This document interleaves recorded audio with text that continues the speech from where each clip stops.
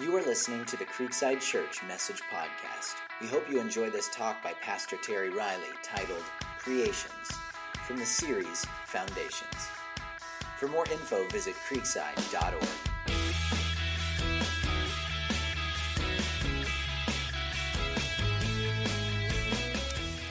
As we begin if you would turn to Genesis chapter 1, I'm going to be all over the Bible today. But turn to Genesis chapter 1 as we begin. We're calling it Foundations, a study in Genesis 1 through 11. And let me just get some of the biggie questions out of the way first. Some of you would say, well, can God make a rock bigger than he can carry? For the students, you would say, can God make a pizza bigger than he can eat? You'll have to save those for heaven. I don't know. Some of you want to know, well, did Adam have a belly button? Probably not. He was created. Some of you are going to want to know what happened to Dino. We'll probably answer that as well.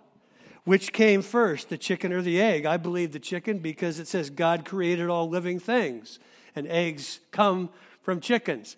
So you have a good introduction now to the book of Genesis. Now, we're going to look at the first 11 chapters in the next few months, and we're going to do a little team teaching on it, and there's going to be a few of us involved in that process. And there's so much room for debate. People become so passionate about Genesis. If you ever talk to somebody, it leads some to discuss, some to great dialogue, some to a lot of doubt, some they're just simply disinterested. And I hope that as we go through this overview that we're going to do in the next few months, I'm hoping that it will appetite your desire to maybe go a little deeper and do some reading and research on your own. It's been debated since almost the beginning of time, and it's going to be debated until the end of time. But here's the crucial question, and today is simply an introduction to where we're going. This is crucial because how we think about ourselves eventually comes out in how we behave. Do you know that? That's why we have all this stuff about self-esteem and success and all those kinds of things, because how we think about ourselves is ultimately going to be seen in how we behave.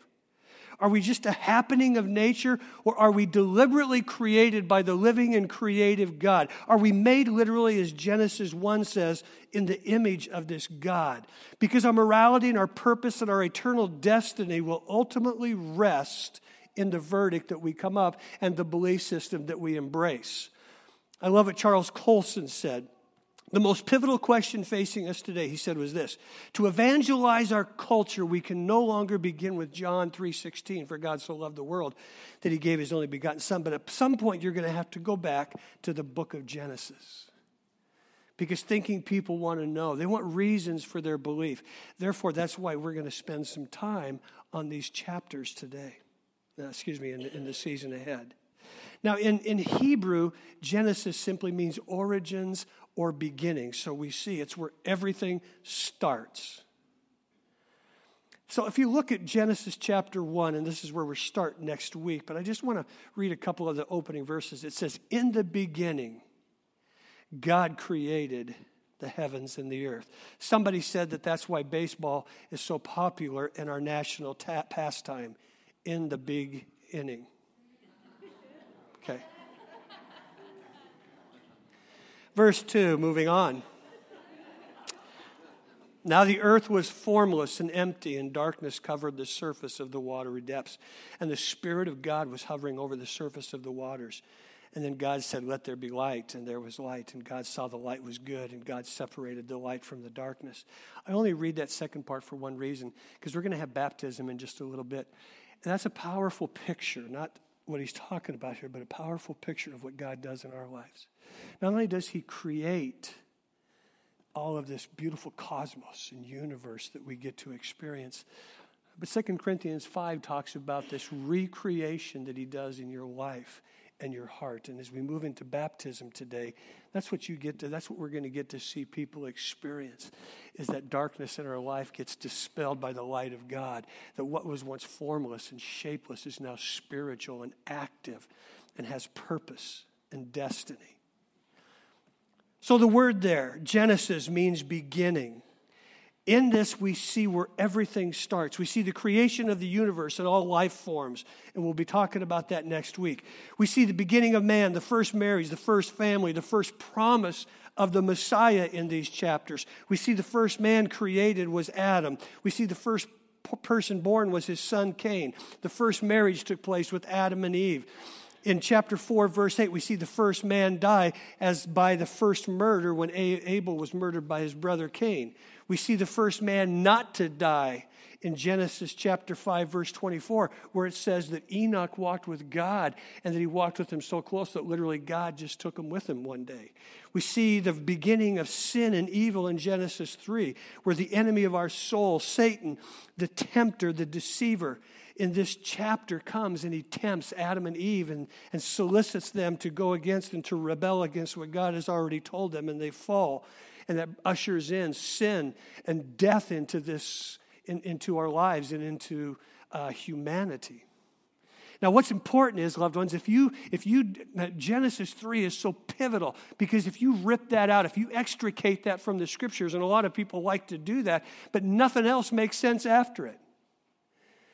It doesn't make sense why we have so much evil, why we have so much inhumanness in our world today, how people can act the way that they do. It doesn't make sense even the way that God begins to reveal himself in Old Testament history as he tries to protect or works to protect. Doesn't try, he works to protect his people from other ancient civilizations that would attack and kill and attempt to destroy. So the chapter 3 where we see evil come and sin come in is very pivotal. We see in Genesis chapter 7:21, we get to see sinners drown. And then in Genesis 9:20 and 21, we get to see a drunken saint. See, God doesn't sugarcoat or whitewash any of his historical beginnings or these people that become so important at the foundation of our faith. And that's what I love about the reality of the Bible. It's not whitewashed. It's not varnished. You don't have to peel it back many layers before God says, this is what I'm dealing with. And I love that because that's how he deals with you and me. We see the first government and the failure of government to be the answer to anything. We see this relationship with God. In Genesis 1, we see the glory of God in creation, where in Genesis 1:1 again, it just says, in the beginning, God created the heavens and the earth. Then in verse 126, we see the Trinitarian God in relationship. We see the first revelation of this thing called the Trinity of God, where God says, let us make man in our image. And in our image, in his image, they begin to make us. So we have this imprint, this fingerprint of the living God on our lives. And then we see God's redemptive plan and his work on man's behalf. We're seeing it in the grace of God in salvation toward the end of Genesis 3 with Adam and Eve. After they have fallen, what does he do? He removes them from the garden and he protects them from becoming eternal zombies that are in a state of death and decay. Then we see the beginning of everything in life. I mean, everything. Except one thing, the beginning of God. See, Genesis 1 just simply assumes in the beginning, God. See, he's eternal. He's the source of everything. There was no beginning or end with God. That's why in Revelation he's called the Alpha and the Omega. He's everything. His essence is, it just starts with him. He was never brought about. He's always been. He always will be. And we see this Genesis as kind of part of this autobiography of God. Consider that if you were writing your autobiography, would you spend chapters trying to prove you existed? No, neither does God. By virtue of the fact that you would be writing your autobiography proved your existence. And so that's really what's happening here with God. It's just in the beginning, God. Boom. Starts, takes off. The more I study this word, loved ones, the more I spend time in this Bible, I understand and I begin to see. That's why I have these red threads in my Bible, so I never forget that from the beginning of time until the end of time, we see these incredible themes of the life of Jesus that this God who is always at work from the point of creation until the recreation of the new heavens and the new earth. I understand this book has been composed supernaturally. There's 66 books in here written by 40 different authors over probably a period of 1,600 years. Written in 3 different languages over different continents. Yet it's unified and it's composed. The author is ultimately God, speaking through revelation to people. This book simply presupposes that God exists.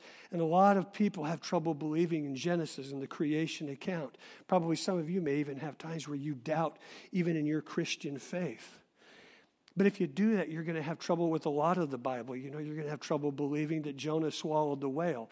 You're going to have trouble. Good, I'm glad some of you got that. Some of you are paying attention. Thank you. I appreciate that.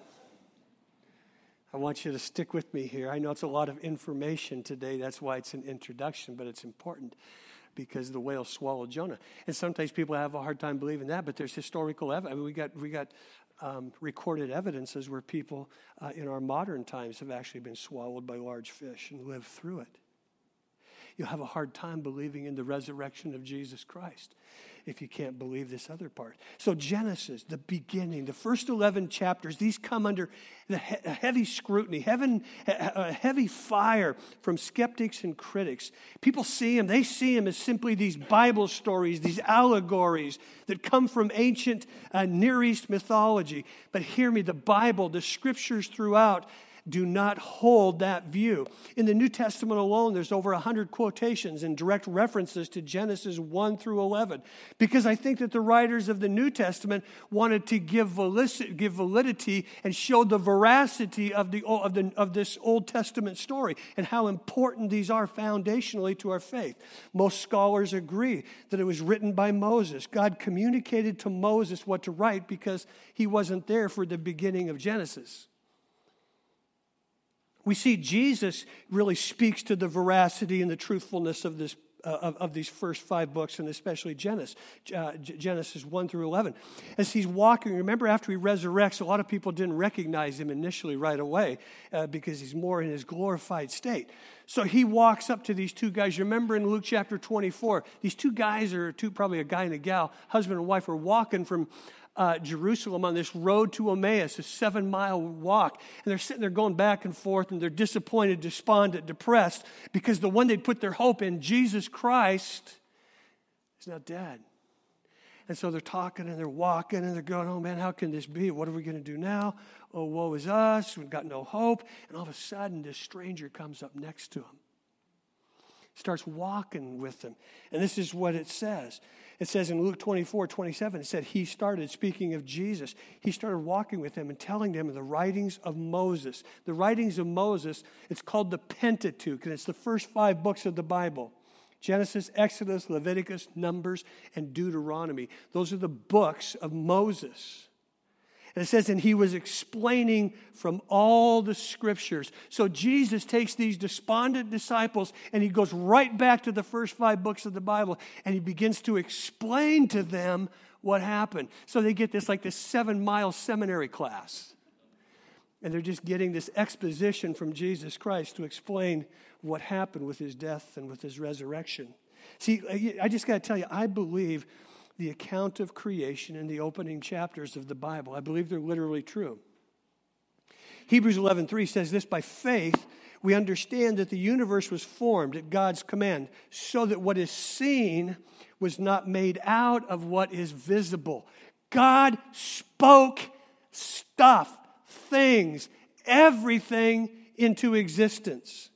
Now hear me, if Christ followers believe that, then we should welcome scientific investigation. I believe science is ultimately God's ally because all truth is systemic to God. When I pray for people to be healed, I pray for listen, God, heal this person if you can. But if you're going to use a doctor, do that as well. And I've told you this before. I believe that's why Jesus picked Dr. Luke to be part of his discipleship team, so that he kind of says, yes, we can go to doctors. It's not a bad thing. Can I heal? Absolutely. Dr. Jesus, the great physician. But there's this balance. So this is so important that as we head into this, that we understand the balance of the Word. Now hear me. I don't think that we ought to make it a test of fellowship in this church that we have to believe the world was created in 6 24-hour days or exactly 6,000 years. I don't have a problem with that. But I'm not going to argue with anybody who wants to say, well, I think it was this many years or this, as long as, we don't need to argue about it. We as Christ followers have to hear what the Bible says and then make some decisions. But I'm not going to argue about it. We have to learn. Some of us Christians have got to learn to have some flexibility. And instead of seeing everything, there's a lot of things that should be seen this way, like it's on railroad tracks and you just don't get off. But sometimes God gives us much more margin and room for guardrails to live within. Because to me, here's the critical question. Are you and I here by accident, or are we here via creation? See, I'm not... And most of us here are not scientists. And I know that the world scoffs at that old religious book, bring it out. I mean, it's got nothing to do with science. It's just all about theology, so don't bring that book out on me if we're going to have an intelligent discussion about origins and design. But wait, to me, in history even, the Bible is probably the most impressive book in the world. It clearly claims to be revelation from the living God. It's the #1 bestseller throughout the years. It still continues to be. It has positively transformed the lives of literally millions of people, hundreds in this church. Even though it was written by 40 different authors over a span of 1,600 years, 2,000 years ago, it's reliable. Jesus said this in the book of Isaiah, heaven and earth will pass away, but my word will never pass away. So through the centuries, through the millennia, guess what we still have? We still got this book. We still get to come to it and read it. Can you imagine a science textbook 2,000 years old? Can you imagine the flaws in it? I mean, 1,500 years ago, science believed the earth was the center of the universe. 500 years ago, scientists believed the earth was flat. But you don't read those kind of flaws in the Bible. Well, what do you mean? Well, people say the Bible is so unscientific, it's not a science book. But it really was ahead of its time. When the Bible does touch on areas of science, it's remarkably accurate. For example, Isaiah 40, verse 22, it says this, He, God, sits enthroned above the circle of the earth. See, that was written at a time when the culture believed the world was flat. God sits upon a circle? Oh, come on. No wonder all these Christians and Israelites and people are crazy. Oh, then in the 15th century, this guy by the name of Christopher Columbus comes about. And what does he do? Job 26, verse 7 says, He suspends the earth over nothing. People would say the earth hanging on nothing. Come on. Greek thinkers and philosophical Greek thinkers with mental prowess. It's not hanging in there. You know what it is? It's held up by Atlas and his bulging biceps. See, isn't it interesting? In times past, everyone had a different belief of how it was held up. Genesis 15:5 says the stars are countless. God, through the psalmist, revealed, he says, you know what? The stars are more numerous than the sands of the sea. You can't count them. And we understand today through science that because of the vastness of our universe, the cosmos, the creation, there's no way we could ever count the number of stars. So see, loved ones, we get to see the veracity of the Scripture. The world is flat. It's hung by nothing. Most said that's lunacy that it could ever be round, and now we know that it's true. Now hear me. I believe in reading and study and research. But at some point, this belief and understanding comes not solely by education, but ultimately by revelation. I really believe that's one of the key reasons that we see people, and never forget this, we see brilliant thinkers and scientists that line up with creation or have belief in that, just as much as we have brilliant thinkers and scientists over here that say there's no way, they're atheists, and there's no way there's a God, and there's no way that creation can happen. It's not either, it's both. And we'll talk about why that happens, I believe. But never forget when you're sitting here, because this will probably, some of these things will probably tax you a little more intellectually than some other subjects, and that's important. But never forget there's a difference between education and revelation. When I was in high school, and I didn't study in high school. When I was in college, I had to study. And so I went to college, and I just wasn't a really good student, and I had to learn to do that. So I'd go to 3 hours before class, I'd get up and study my brains out, and I'd just get as much information in there as I could. And then what would I do? I'd go to class, and then all of a sudden they'd give me paper and pencil, and I would just regurgitate whatever information I could have stuffed in there. How many students do that? Well, that's what I did. You know what's amazing? I would get up, I would feel so good that I got it done. I'd walk out of my class and I'd go, what did I just write down? I couldn't remember it. See, that's what happens with education. You probably remember 10 to 20% of the things that you learn. But when you get a revelation of who God is and what He's done for you, it'll change your life and you won't forget it. See, the reason is I'm educated about God. I've been through Bible college and all of that, and I continue to learn. But the things that I will never forget is the encounters that I've had with God where He's revealed Himself to me. Pastor friend of mine said it this way: a man with an experience is never at the mercy of a man with an argument. Now hear me. I say that but I want you to hear this, because a lot of guys will say, there you go, some beamed up preacher again. He's just kind of, it's all about experience. No, it's not. But I believe you can be educated, and I believe you can experience the power and presence of God. And ultimately, that's what will change your life. I am not saying, and I will never say this during this series or any other time in this church, that you ever mail your brain off in a brown paper bag and just kind of drink the Kool-Aid. Okay? I want you to drink deeply of the Word of God and allow it to establish deep moorings of faith in your life, because it will. But it will only happen as if you allow the Spirit of God to come and to reveal it to you. So this powerful phrase, in the beginning, God, people struggle with it. Those opening words. Because isn't it hard for us to get our arms and our mind around infinity and timelessness and eternity that has no beginning and has no end? Because we are finite people trying to think with an infinite God. Because all we can do is go back in the beginning, creation, okay, good, but it's beyond us to think beyond that. And so because a lot of people can't, they want to eliminate God from the equation. Psalm 14:1 put it this way. It says, the fool says in his heart, there is no God.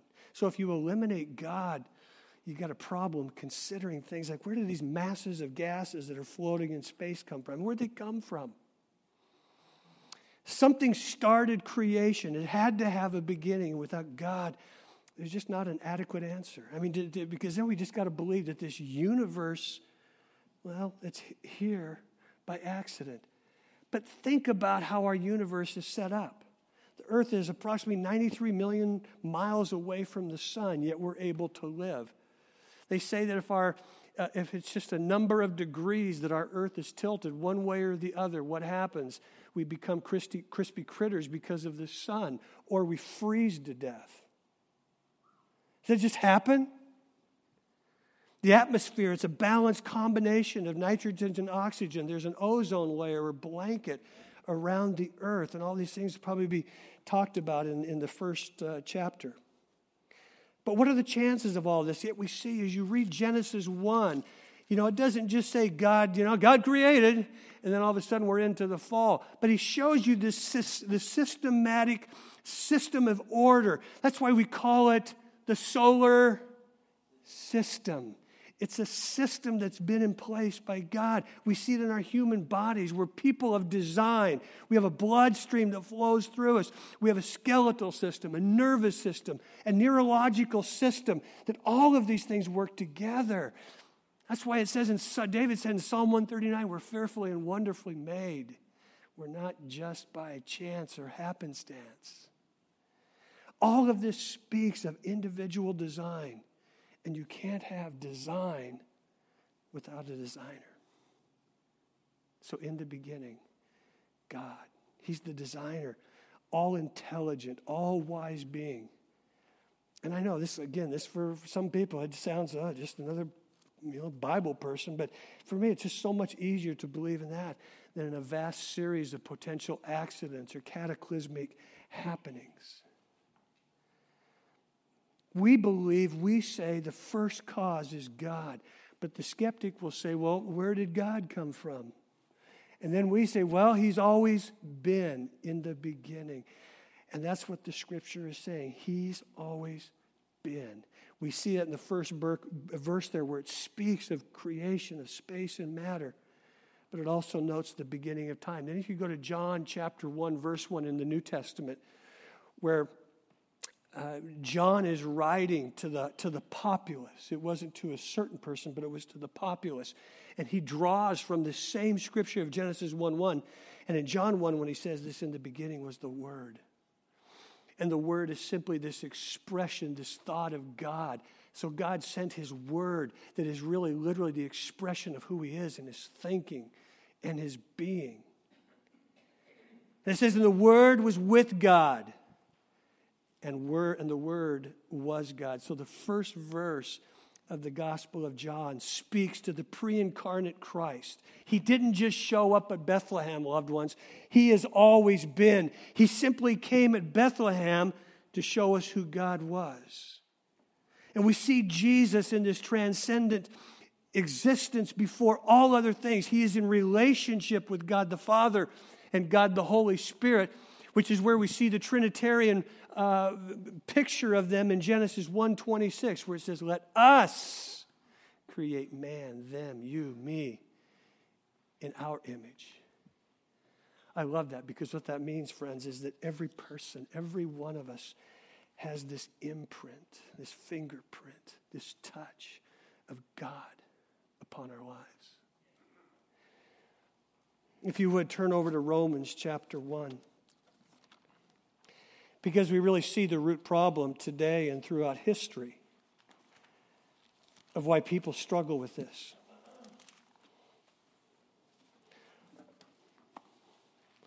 Paul writes this Romans is simply a theological treatise of the work of God in salvation, and he draws upon a number of themes. But if you look at verse 18, it says this, for God's wrath is revealed. Romans 1, verse 18. For God's wrath is revealed from heaven against all godlessness and unrighteousness of people. And he begins to say why. Who by their unrighteousness they suppress the truth. Because of who we are, birthed in sin, because of our humanness, well, we want to suppress or put away the truth. Since what can be known about God is evident among them, because God has shown it to them. What he's saying here, he's talking about this revelation, that every person gets this revelation of the living God.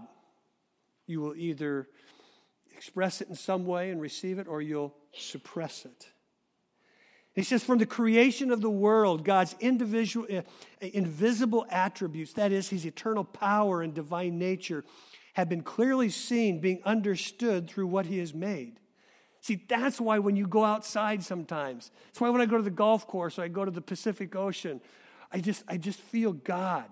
Because I see this beautiful green, or I see the power of this ocean. The waves coming in, and they only come in so far, and then they go back out. There's order to it. And he says those things are evident of what God has done and what he's made and who he is. As a result, people are without excuse.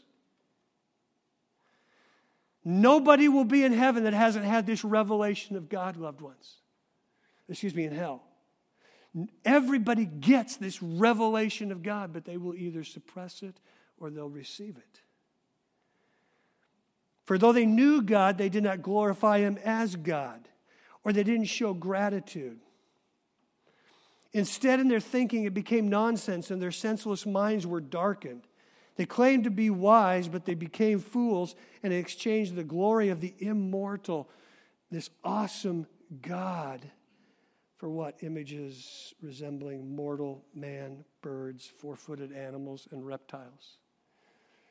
Throughout history, we've seen people make all of these different gods, small g, that they worshipped. And he says, because of that, therefore, God delivered them over in the cravings of their hearts to sexual impurity so that their bodies were degraded among themselves. They exchanged the truth of God for a lie, and they worshiped and they served something created instead of the Creator who is blessed forever. Man, does that sound like our world? I mean, we're not running around worshiping a lot of four-figured little critters and creatures, but we worship a lot of other things, don't we? Material and people and things. And it's because we've lost sight of the awesomeness and the revelation of the Creator. See, that's the root problem. Men, when they saw God, they didn't acknowledge him as God, and they became foolish in their thinking. They became darkened in their hearts because they didn't want to, receive and believe, and they suppressed the truth. Why? Here's why. Because people don't want to be accountable. Because when you become accountable to this kind of stuff, now you can't do what you want to do. But you see a lot of people, you talk to people, sometimes they don't want to come and engage in the life of God because they say, it's going to change my life. Well, no kidding. And they don't want that. They don't want accountability. They don't want somebody that has oversight of their life. And so this depravity thing that is kicked in, they begin to deny the deity, because if you don't believe in the deity, you don't accept the deity, you don't have to respond to it. If I don't like it or agree with it, then it doesn't apply to me. And that's how people live today. You study the Old Testament. We see the book of Joshua. God leads his people into the promised land. It's a powerful picture. He says, I'm going to give you what I've always promised. And it's good. It's wonderful. You got to fight for it. But when you get it, it's going to be good. And they got it. And it was better than good.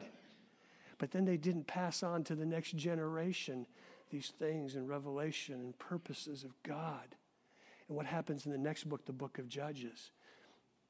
It's this truth was lived out there. God's people begin to lose their way because this was the phrase that keeps coming up. And they did whatever was right in their own eyes. They had forgot that God had a claim on them and over them. So they begin to do whatever was right in their own eyes. Do you see that in our culture today? It's because we don't have any moral foundation. We don't have any moorings that go deep into the revelation of who God is. And so people say, whatever will be. So we become kind of like animals because that's where some of us believe we came from. What do animals do? They devour each other. It's survival of the fittest. It's the law of the jungle. And if human beings, if we're nothing more than grown-up goo, what does it matter? Remember, how we think about ourselves will ultimately dictate how we behave. And I believe, if we believe that we come from the animal kingdom through this kind of evolutionary hypothesis or process, we'll just be animals who ultimately act like animals. I love this, what somebody wrote. If I came from slime, I can act like slime. And I can live in slime all the time. I can live like a dog and I can die like a hog, and no one can tell me how to be any different. For you see, if I come from the goo and I ended up in a zoo, and now I'm me and you're you, and we can just say, hey, don't bug me, man, for I can just be a party animal. I'll party hardy and I'll do what I want to do because there is no God, because I came from the goo. That's kind of corny, but that's how people live. See, the Bible tells us that the real issue is found here in Romans 1. Verse 18 says this: men suppress the truth by their wickedness. They knew he was God, but they didn't want to acknowledge him as such. Why are people so opposed to the creation? Well, that's the first thing. A few weeks ago, remember I talked out of John chapter 3. At the end of the verses, in John 3, verses 19 and 20, Jesus said this. This is the verdict. What's the verdict? It's the final word. Light has come into the world, me. But men loved darkness instead of light because their deeds were evil. They didn't want to give up their deeds for the light. Everyone who does evil hates the light and will not come into the light for fear that his deeds will be exposed. See, the core of the controversy, loved ones, I don't believe is first and foremost science. But it's really a struggle between opposing worldviews. Are we here and free to live as we please? Are we ultimately accountable to the living God, the creator of the universe? See, in our intellectual pride and in our wicked hearts, it's so easy for us to rebel against God and His truth. So today, the bottom line of our belief system is it all comes back to Jesus. And we'll see this in Genesis. Is Jesus the Messiah who claimed to be God incarnate and put His seal approval on the creation story and the Genesis narrative? See, if Jesus is God, He knows because He was there at creation. And we can engage intellectually with scientific theory and belief and evidence. But the bottom line always becomes, is Jesus who He says He is? Who He claims to be? Remember back in His day, people were incensed by Him. Well, Jesus said this, okay, that's all right. I'm going to give you one sign only. What was the sign? He said this, you're going to destroy this body and I'm going to rise again. And He did. He did. He resurrected from the dead because He was who He said He was. And that's what we always come back to because we're going to see Jesus in these early chapters in Genesis. Paul said it this way, if it isn't true what Jesus said about Himself, if He didn't resurrect, he said we are most people to be most miserable and ultimately most pitied to live for a lie, but we don't live for a lie. Here's what I love about the creation narrative. And in just a couple of minutes, you're going to see some people get baptized. This is the point. The Genesis account is a personal account. Read through Genesis 1 this week and you'll see God said, God did, God placed, God performed, God called. It's a personal narrative to the people that He created. It wasn't God on the heavenly veranda go, whoo, be created, and then He just kind of let us go. We see this personal God in Genesis chapter 3 after creation. He saw that man was lonely, and He said, it's not good. And then after He created him, a wife for him, He said, it's very good. And so in Genesis 3, He's walking with Adam and Eve in the cool of the evening. And then in Genesis 5, it says that He walked with Enoch, who was a righteous man. It says He knew Noah. And then it says throughout the Old Testament, He leads His people. He's with them. He guides them. He protects them. He watches over them. He was a God that was with them. And then we see the advent of Jesus Christ who comes in Matthew chapter 1. It says that Jesus came to save His people from their sins. And His name shall be called Emmanuel, God with us. And then He goes, He dies, and He resurrects, and He goes to heaven. And He sends the third person of the Godhead, the Holy Spirit, to live in us.